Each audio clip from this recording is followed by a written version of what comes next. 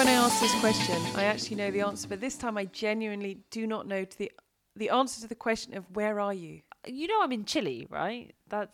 You can locate me to that. I'd know. I think I'd no, but I don't think I could. I think I knew it was South America, and I think at that point that's where it stopped. Right, yeah. Well, I mean, I'm in Chile. That was the honeymoon plan. So we've been kind of touring around Chile. At the moment, I'm in Patagonia, which is possibly one of the most famous places in Chile, apart from Santiago, I imagine.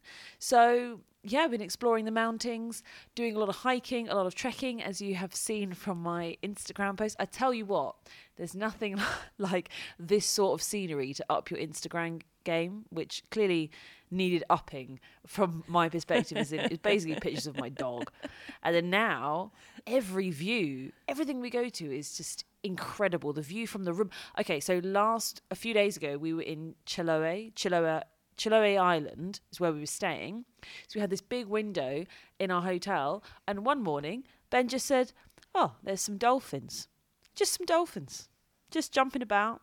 Yeah, just swimming about." I mean, I'd probably say outside your window, 200 meters away from our window. And we just kind of had our morning coffee watching the dolphins going, "Oh, okay, cool. There they are." So, I mean, we just have extraordinary scenery. And as I say, my Instagram game has been upped to some ridiculous level. And I feel bad because I'm kind of luring people in.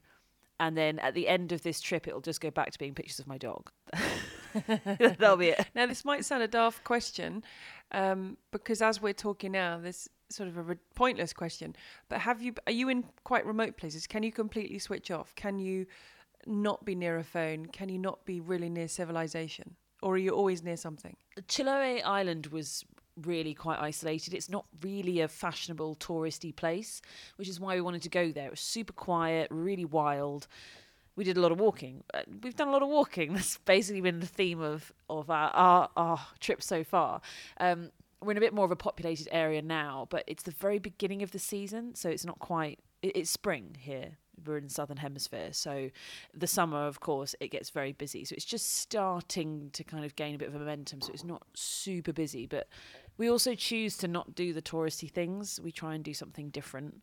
So everybody goes in one direction, and we are the crazy people getting in a bus going in the opposite direction to do something pretty mad, like climb a mountain, which is what we did yesterday. You could just see a mountain, and we just climbed it, walked all the way to the top. That was epic. So no, it's been amazing so far. I mean, we've been here just over a week, and we're about halfway. So just been trip of a lifetime already. Just the best thing ever. But I do feel kind of bad for people. I think I'm gonna need to make a statement on Instagram, kind of being like, okay, it's over now. There's no point in following me anymore unless you want pictures of Sven. I did smile because you did do... can I call it a tennis player photo? You did one photo. I looked at it and went, "Oh, you've done that, have you?" Yeah. Now, I don't know how long this one took or if it was a spur of moment one, but it looked like it probably wasn't one of those infinity pools that doesn't really drop off the edge. Yeah. And the picture was just of the back of your head and your shoulders just looking wistfully out into the distance. And I did have to... It was a very nice photo, but I did smile because it was quite tennis player off-season photo, normally in the Maldives. Yeah, but I felt like it was kind of very us, because it was that tennis player photo of kind of in the pool, back of the head, looking at the view. But instead of the view being some sort of beach and coconuts and hammocks and all sorts, it was just a mud plain. It was very pretty, don't get me wrong. But it was just, that is literally... that's the trip that we wanted to do, was just a very wild, adventurous sort of trip. We're not beach people. We don't really relax. I mean, to be fair, I took that picture. I was in the pool for about 5 minutes because I just get bored quite quickly. I just want to be doing stuff. We don't really sit and rest. Our travel days are our rest days, and the rest of the time we're just kind of exploring. So I did think that was quite funny. But I think you're right. Yeah, I felt like I had to do it. We had to have that sort of picture, didn't we? I'm not sure whether we'd be good holiday mates, because I like to explore, but I also like to do nothing. Because my logic is, you spend your whole life just being crazy and working and now children and rushing from one thing to the next. So when I finally went on holiday, I just wanted to stop. There'd be time in there not to stop, but largely you could give me a stack of books and a sunbed and I would quite happily just switch off. And so I think you'd be like prodding me, wouldn't you? Be like, come on, let's go and, I don't know, walk up this mountain or walk down this or go swim 10 kilometres like all the time. And I'd be like, no. Yeah, well, I'd just go. It'd be fine. Be like, well, you spend the day by yourself. It's an amazing holiday. Have a nice time. Exactly. We'll just join each other for dinner. But no, I totally understand how people want to do it. It's not kind of like I look at people and I think, how can you just sit on a beach? I mean, sitting on a beach is amazing. What an incredible luxury. I totally understand it. You ultimately want to go on holiday to somewhere that is better than your life, I guess. Is that it? Oh, that's a horrible way to put it. And then you come back to your life and it's terrible. That's not what I mean. Sounds a bit grim, doesn't it? Then you have to come back to reality. That's not what I mean. But you don't want to go on holiday to somewhere that's worse than what you normally have. Okay, I'm going to stop talking because it sounds really bad. We're having a lovely time. The difference in this podcast that people might pick up on, and the difference to other podcasts, is I have got my standard massive mug of tea that I'm making my way through. You have a cocktail glass with, and that's definitely not the first one of the day, is it? As you take a swig. Number 2. Yeah, it's really good. It's called a Pisco Sour. That's the national drink. It's excellent. Will's have had quite a few through the week. But that's the point, is that we're kind of maxing out on everything. The more you walk, the more you can eat and drink. And it's perfect because we've done this all-inclusive thing. So the excursions are all-inclusive. The food and drinks are all-exclusive. So we're just maxing out on everything. We will be exhausted when we get home. But we've had a good time. It's interesting because a lot of people, and when you mention all-inclusive, like, oh, you can't do that, that's going to be absolutely terrible. But sometimes it just makes sense, especially if you're going somewhere far away that's very expensive anyway. All-inclusive is fabulous because you haven't got to worry about the food, you haven't got to worry about the drink. Maybe in your case there's like excursions as well. I think sometimes all-inclusive is perfect. Definitely. Do you think some of the other tennis players have been doing it? We have a difference in how we would do our holidays. Mine's a bit more sort of adventurous exploring. Yours is a little bit more on the relaxing side. But the tennis players seem to be quite adventurous this year. Normally it's only beaches. It's kind of exclusively beaches. But lots of players have been... I mean, Tsitsipas was in Iceland. I think Thiem was in Iceland as well. I don't think they went together.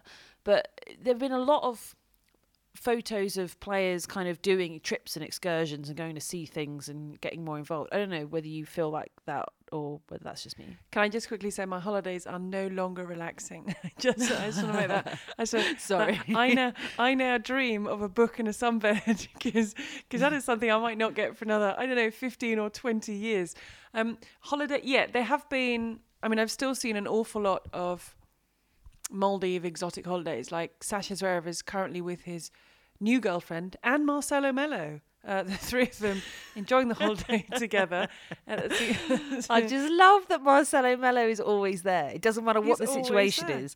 On Zverev's Instagram or Twitter, it doesn't matter what the picture is. You know that if Melo is not in the picture, he's taking the picture. Taking it. That's it. I get that they're best friends, but this is another level. I mean, we're really good friends, but you are not here in Chile with me and Ben. No, I've got my cup of tea. I've got my Christmas tree to one side. I'm very kind of UK Christmassy while you're in Chile with your local Chilean cocktail. But it's, they are very... No, I agree with you. There seem to have been... A lot of people have gone to Scandinavia. There seem to be a lot of Scandinavian pictures, people surrounded by kind of... There's been the usual Daniil Medvedev, Karen Khachanov, lots of Maldives photos from those fellas. But there's been a few, as you mentioned, Dominic Thiem, who is now single, no longer with Kiki Mladenovic, who has been posting pictures from Dubai with her brother doing her pre-season. But quite a few people, it seems, have decided to kind of get all snowy and cold, which I think is great. I mean, at this time of year, I think that's the perfect thing to do. Yeah. No, I love it. So what of the tennis world? I have been completely isolated. I haven't paid attention to anything. So for me, it's just kind of season's over, nothing's happening. I've been kind of looking a little bit on social media and seeing some of the brilliant holidays, but yeah, what's the news? What's the gossip? Has it not infiltrated your world at all? Have you totally escaped tennis while in Chile? Haven't heard anything. I've talked a lot about Christian Garin since I've been out here, which is fair enough, because on every trek that you do, the guide that is with you's kind of say, oh, so what do you do and whatever, and of course, by the time you get to it, say, oh, I work in the tennis and that sort of thing. Christian Garin, and and it's interesting because the general opinion seems to be that he has not fulfilled his potential. Now, we know that he was a really top junior and that it took him a little while to get off the mark, and other people his age kind of flew up the rankings and he didn't quite. And it's taken him a while to adapt to the senior tennis and develop the weapons. But I keep saying to people, no, he's had a really good year. Like, he's doing well. He's ranked highly. I just commentated on him in Davis Cup in Madrid, and I think people at the beginning of the year, because he'd been slightly struggling for a while, maybe the Chilean tennis fans had made their minds up and just kind of been like, Garin, he could have, but he's not going to do it. Because, people do have that sort of short-term mentality in tennis, because it used to be a thing, kind of, if you didn't make it by 22, well, yeah, you were kind of toast, weren't you? Whereas now you got people coming through 25, 27, that sort of thing, playing their best tennis in their 30s. So I found myself actually quite consistently, sometimes thousands of meters above sea level, desperately out of breath, but trying so hard to get this guy to understand, no, keep backing Christian. He can do it. He's had a great year. It just took him a little while. And they're kind of going, I don't know. I mean, the guy was great when he was a junior and all that. No, he's doing really well. So so that's been quite interesting. That's been a repetitive conversation I've had. So I've felt like I've been sort of a Garin cheerleader for the week. But it's interesting with Christian Garin and his coach, they talk a lot about the fact that he did feel a little bit, I don't know whether bitter is too strong a word, but he felt a little bit left behind because all the guys whose age group he was in were going forward and making headlines and he didn't seem to be moving. And his coach said that was a big thing. The mentality of Christian Garin at the start was like almost like a chip on his shoulder. Why am I not doing what they're doing? Because I was as good as those guys at some level. And I always think that must be really hard because I remember in football we would cover, it used to be called the reserve league. So you're looking at 16, 17-year-olds. And the amount of players you would lose from the age of 16, 17 is that still cocktail number 2? The amount of players, you'd look at this player, say this midfielder who's running the show, who's doing everything. You're thinking, this kid is incredible. Then you'd never hear from them again because there's almost like a black hole. You think of the amount of footballers who've got, say, age 16, 17, to actually making that leap to be 18, 19-year-olds in the first team. A lot of them disappear. A lot of them leave football altogether. There is, just because you're looking someone at 16 who's incredible does not mean they're going to be the finished product. And that must be really hard. And it felt, listening to a couple of interviews with Christian Garin's coach, that was a little bit the mentality of Christian Garin, that he felt he should have done and he couldn't believe he hadn't done it. Yeah, but I actually, now that I've been in Chile and talking to all of these sort of Chilean sports fans, and they talk to me about the footballers as well. I mean, look, Marcelo Rios comes up a lot. That's just how Rios! As soon as I mention tennis, it's just kind of bang. And look, I get it. Look, it's great. So we have a nice time. But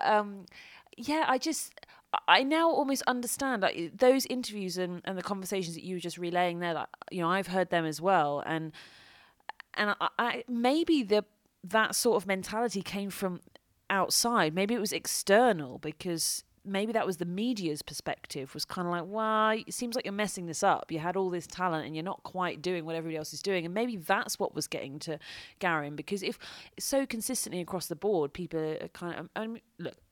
We're talking about a very small sample of people here, but it's probably about 4 or 5 so far. And it is quite a common thing of just kind of, he could have been good. Or, oh no, what was it? No, it's quite consistently, I don't think he's going to do it. And I'm saying, no, he's doing it. This year he's actually started really doing it, whatever you think it is. But have they been following him this year and they still think he's never going to do it, or have they basically switched off in the past because he hadn't been doing it? I think it's more that they're super tennis fans. No, sorry. They're not super tennis fans is what I mean. They are kind of general sports fans. So they know about Christian Garin because he is a fantastic talent. And look, Chile has had a good history with players, and that is, they like tennis. It's not their biggest sport, of course, football is, but and I just think like there was kind of an attitude probably some point last year in 2018 of a kind of, we feel like he's maybe falling a bit flat, and people maybe started not paying as much attention. And then, when I say to them, no, he's actually doing well now this year. But maybe it was because they stopped paying attention that the pressure was released a little bit, and then he could kind of progress. It's just very interesting because, we know a lot about this sort of stuff with the British players because we get to see all of the British press and we hear the conversations and we hear the players talking all the time. You're following every single second of it. Whereas with somebody like Christian Garin, who's, from Chile, we watch his matches and we hear his interviews, but we're not really following it in that much detail because we're not here. We don't read the Chilean press and whatever they might say about him after Roland Garros or whatever it might be. So I just find it fascinating that it's possibly something quite similar in that people started, I don't want to say give up. I don't think they were giving up on him, but they started to just go, maybe he's not going to do it. And actually, that might have been the best thing that happened for him.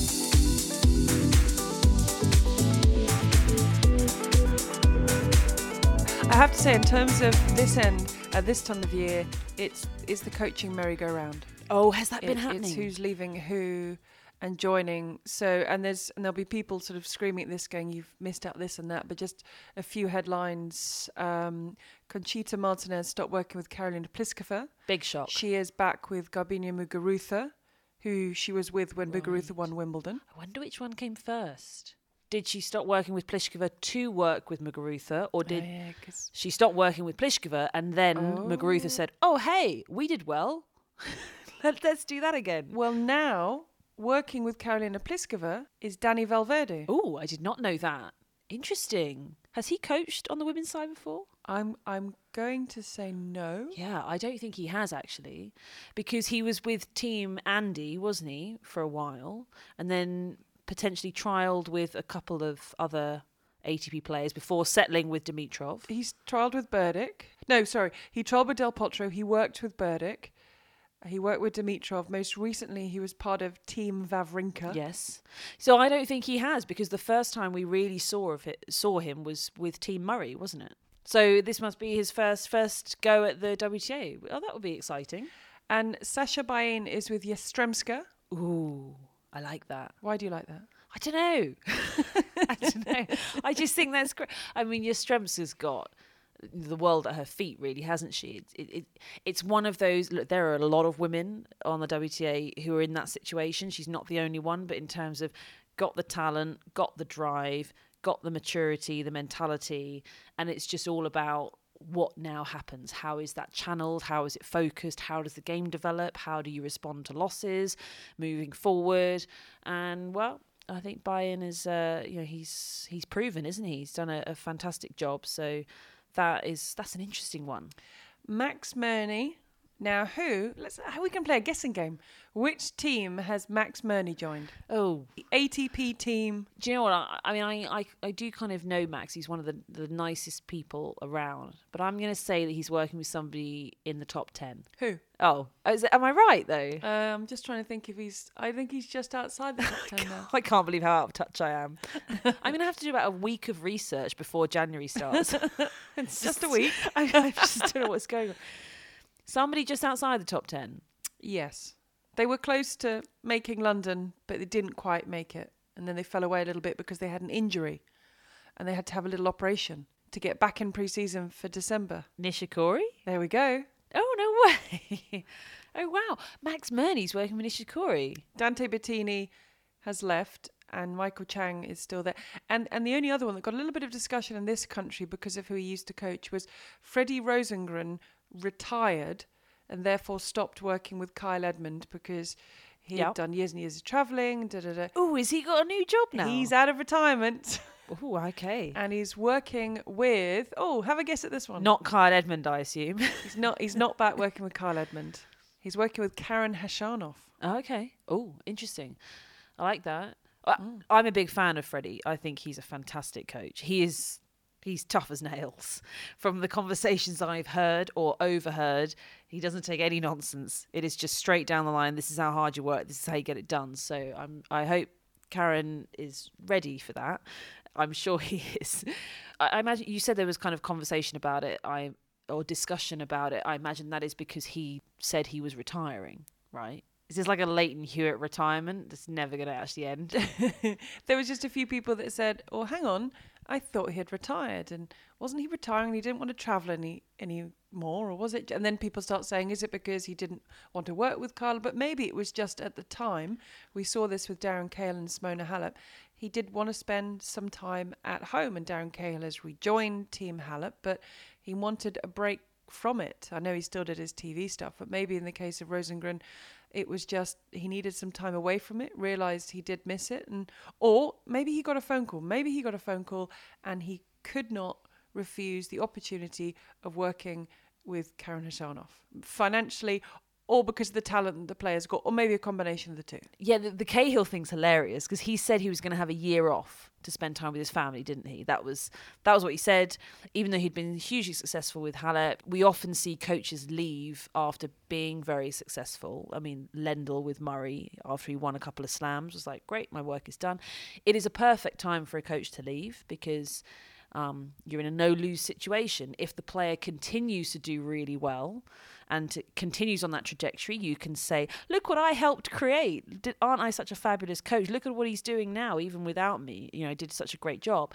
And then if they start losing, and then suddenly it's all terrible and they do sort of a Dimitrov and plummet all the way down, you can say, not the same without me. Clearly it was all me and not them.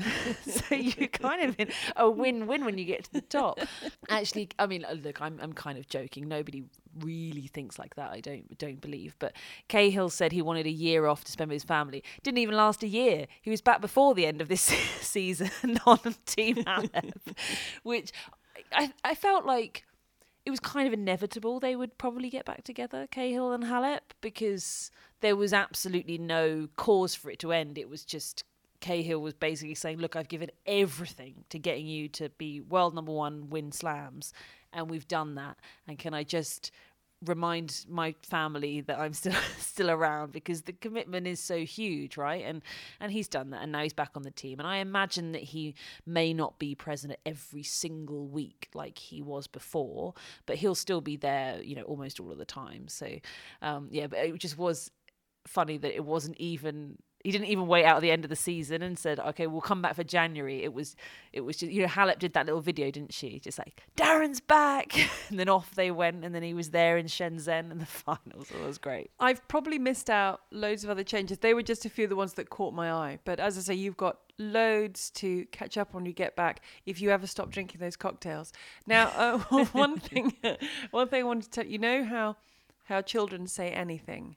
And it's great because, they just come out with stuff. And you're like, so if I'd said, Naomi's a real pain to do the podcast with, the next time you saw them, they'd say, oh, that's Naomi. She's the pain to do the podcast with. And you're like, oh God, you heard that stuff. So it was my birthday last weekend, and you get to an age that I'm at now. You don't talk about age. Do you know how old I am? I genuinely, I was thinking this when I wished you a happy birthday the other day. I was thinking, I genuinely have no idea how old you are. I mean, you could be 25 for all I know. So amazing. I'm going to go with that. Amazing. So let's go with that. So, but when you get to my age, you just stop talking about age. That's just the best thing for it. But I was bringing the boys home from school on Friday, so the night before my birthday, and we're just walking along and and we bumped into one of the dads from the school, from a dad of a girl in their year, chatting away, and he's like, oh, what are you doing this weekend? And I said, I'm taking the boys to pantomime tonight. And I was like, oh, what a great way to start, my birthday weekend, how life has changed. And they said, oh, is it your birthday? And then one of the twins started saying, yeah, mummy, and then this age, right? But what was worse, it was the wrong age. They went higher. Oh, was it? Oh my God. How much higher? So how many years? Okay, so it was only 1 year, but but when you get that's- to my oh, age, that's every not year is very fair. important. Come on. No, it's very important. So they start saying, "Oh yeah, mummy's like, I don't know, let's just say 65 or something," and I was like, no, I'm not. No, I'm really not." And so then he's like looking at me as I'm going, "So they've just got it wrong, and it's important they don't get it wrong." And he was just looking at me thinking, "So this obviously is her age, and she just didn't want me to know." And I'm thinking, boys, if you're going to go around spouting out ages, you've got to get it right. Well, I feel like 1 year is close enough. And they said, "Well, Daddy told us you were this old." Would you have corrected your child if they'd gone 1 year younger? Or would you just have smiled and gone, yep, that's it? I probably would have then, instead of being like, "That's wrong," I'd probably say, we don't talk about age. Let's not say the number. Oh, you just gloss over it and move on. Yeah. Let's gloss over it. But they went higher, and I was like, "It's only a year, but that year is everything." And they were like, "But Daddy told us," and I was like, "Oh, we're gonna have a conversation this evening." I love that. I can just imagine him getting you kind of a birthday card. You know how with children you have the age on the front. I'm not suggesting that he got you a birthday card with your age on it. But if it was 1 year older than your actual age, that would be unreal. It would be so funny. Ben often gets me a card with my age on it. Does he? Or with, no, not with my age on it, with an age on Oh. it. But it normally says you're 5. That's happened a few times. You see that I wouldn't mind. I'd walk around with a badge and everything saying I'm 5. So luckily that weekend has passed now. So they've now moved on. They've now moved on to something completely different, and they're not discussing that anymore, which is good. Now, Betsy, I want to give Betsy a mention because she sent us a tweet, and she was talking about the Andy Murray documentary resurfacing. Oh, yeah. And actually, Have you seen it? Well, no, a number of people I work with were going to the premiere, which was the day after Davis Cup finals back in London. I feel really bad. No, I've had sort of children's Christmas films and Christmas trees and Christmas fairs, and I haven't watched it yet, and I do want to because Betsy says she's watched it and would love us to chat about it. Now, you have a very good reason not to have watched it. I'm a bit rubbish, so we are going to watch it at some point and talk about it. Yeah, no, but this is good because we can do it together. We can kind of pick a week. We don't have to watch it together, but as in, it's like a film review. So then we both watch it, and then we can review it. Okay. So that's fine because it's on Amazon, it's on Prime, isn't it? So I can watch when I get home. Okay, so we're going to watch that together, but not together, Yeah. and then. But I've heard it's incredible.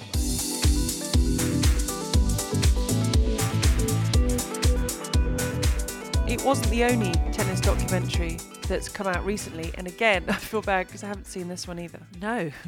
Well, this one, I'm in it, but it's not about me. But definitely worth watching. Sorry, just shine the limelight on me. I'm in it for a brief moment. But no, they've done a documentary. BBC Alba has done a documentary, which is, I don't know why it's called Alba actually, but I mean, it's essentially the Scottish BBC, and they've done it in the Scottish language. But they have interviews with a lot of people, but it's on Elena Baltacha. She was a great friend of mine. And I think, to be honest, more than a friend, she was my mentor. I mean, I had no choice in the matter. And you'll find this out when you watch the documentary. She just charged ahead. And I remember when I very first started playing, I kind of cracked one joke. And she just kind of looked at me and just went, "Yep, I'll look after you." And that was it. So she was then my mentor for however long. I mean, really up until she died.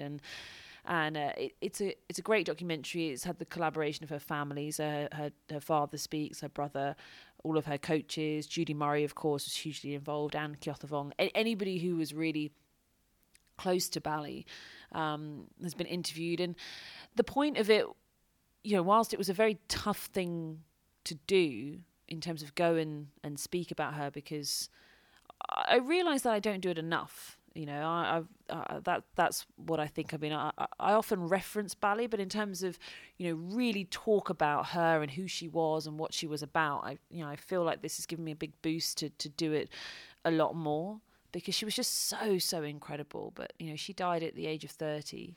Well, for those people who listen, because we assume we have people listening to this that maybe don't follow a lot of tennis. Maybe they come for the ish and they stay for the tennis. Just give us a little bit more about Bali, even from her full name and where she came from and how she got into tennis? Because I know they can go and watch the documentary, but you said it's kind of given you should talk a little bit more about her. So talk a little bit more, just for those people listening who are thinking, well, who is this person that obviously had such a big impact on you that maybe they've never heard of?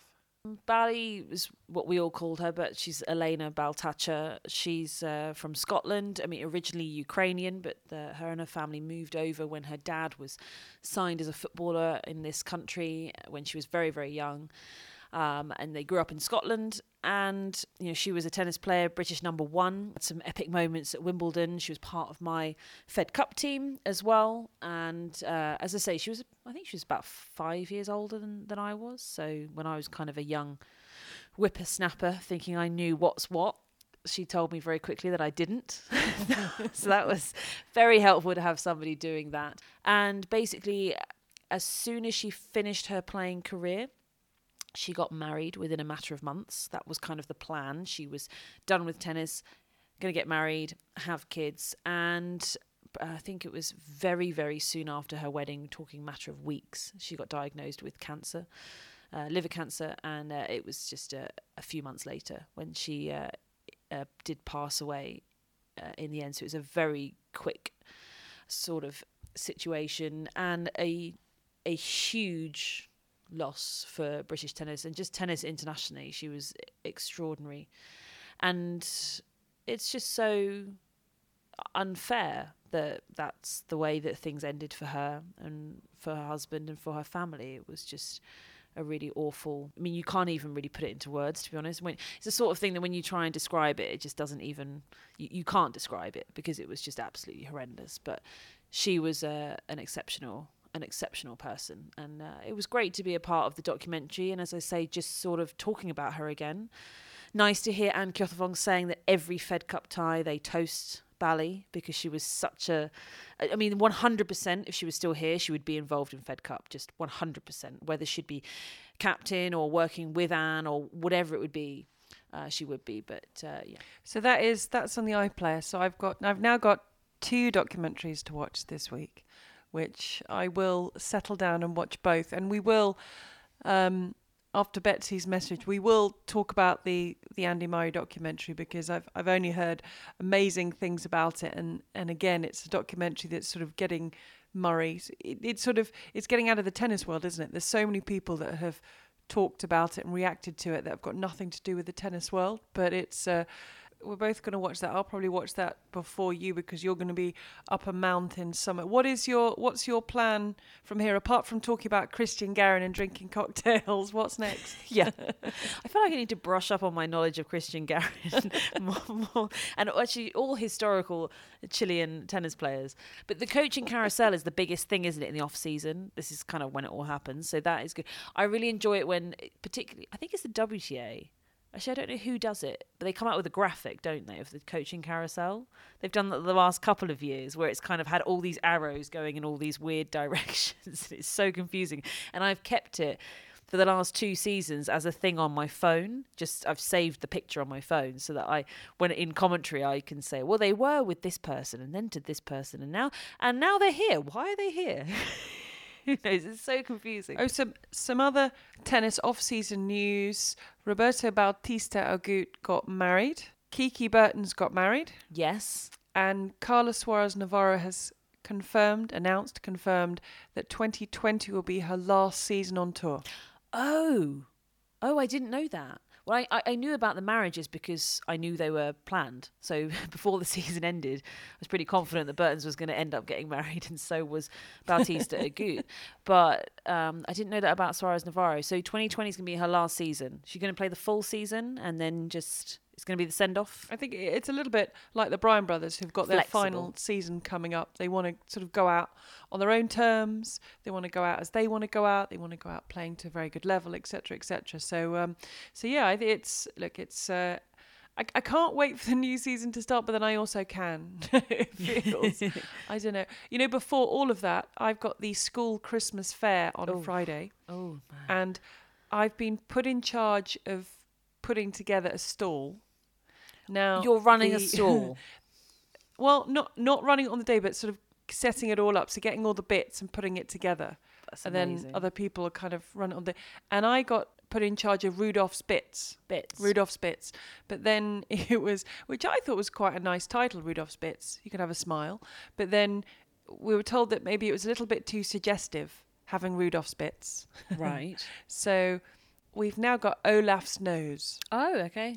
Now, this is someone from Frozen, because I did find out since our last podcast, when we were talking about the Great Britain team putting Frozen lyrics in, that there are other people out there that have not seen Frozen 1, let alone Frozen 2. Yeah. So I'm not alone in this. I didn't know who Olaf was, but apparently Olaf is in Frozen, and now I'm in charge of Olaf's Nose instead of Rudolph's Bits.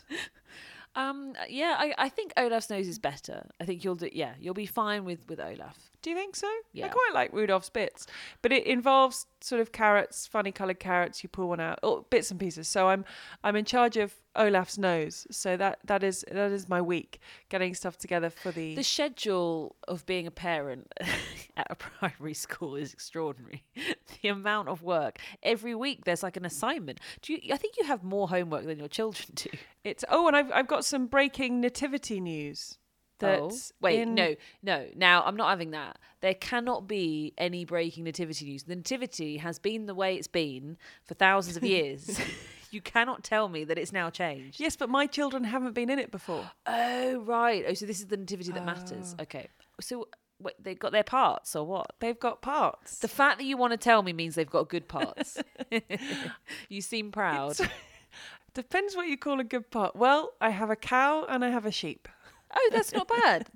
Because cows and sheep is that not bad? were quite important. Like they were there. Were they? Why were they important? Yeah. I think they were just Because they were there. Well, I think there's a lot of blonde girls in the class, so the angels were locked in. Yeah, I was an angel. That was my thing. But there were a lot of angels because I feel like there was only one really relevant in the nativity. But I was like angel number 11 or something. So oh, ouch! You know. That seems quite far down the angel. Well, there's lots of blonde angels. So the angels were sorted. Right. So I think the boys in the class are kind of animals. I think from donkeys to sheep to cows. So are they happy with the cows and sheep thing? They seem delighted. I mean, they haven't come home with any lines to practice, any noises to practice, but we have, I think is it next week? I think it's next week. We'll have a cow and we'll have a sheep. So I will let you know how they perform. Awesome. As a cow and a sheep. Yeah. It's good because it's the tennis off season. The football, from my point of view, is quieting down a little bit. So now I can focus on cows, sheep and Olaf's Nose. Sounds amazing. I'm going to go and focus on cocktails, walking and relaxing. So it's been a pleasure to speak to you. Right, go and have your drink and enjoy the rest of your honeymoon. Bye. Bye.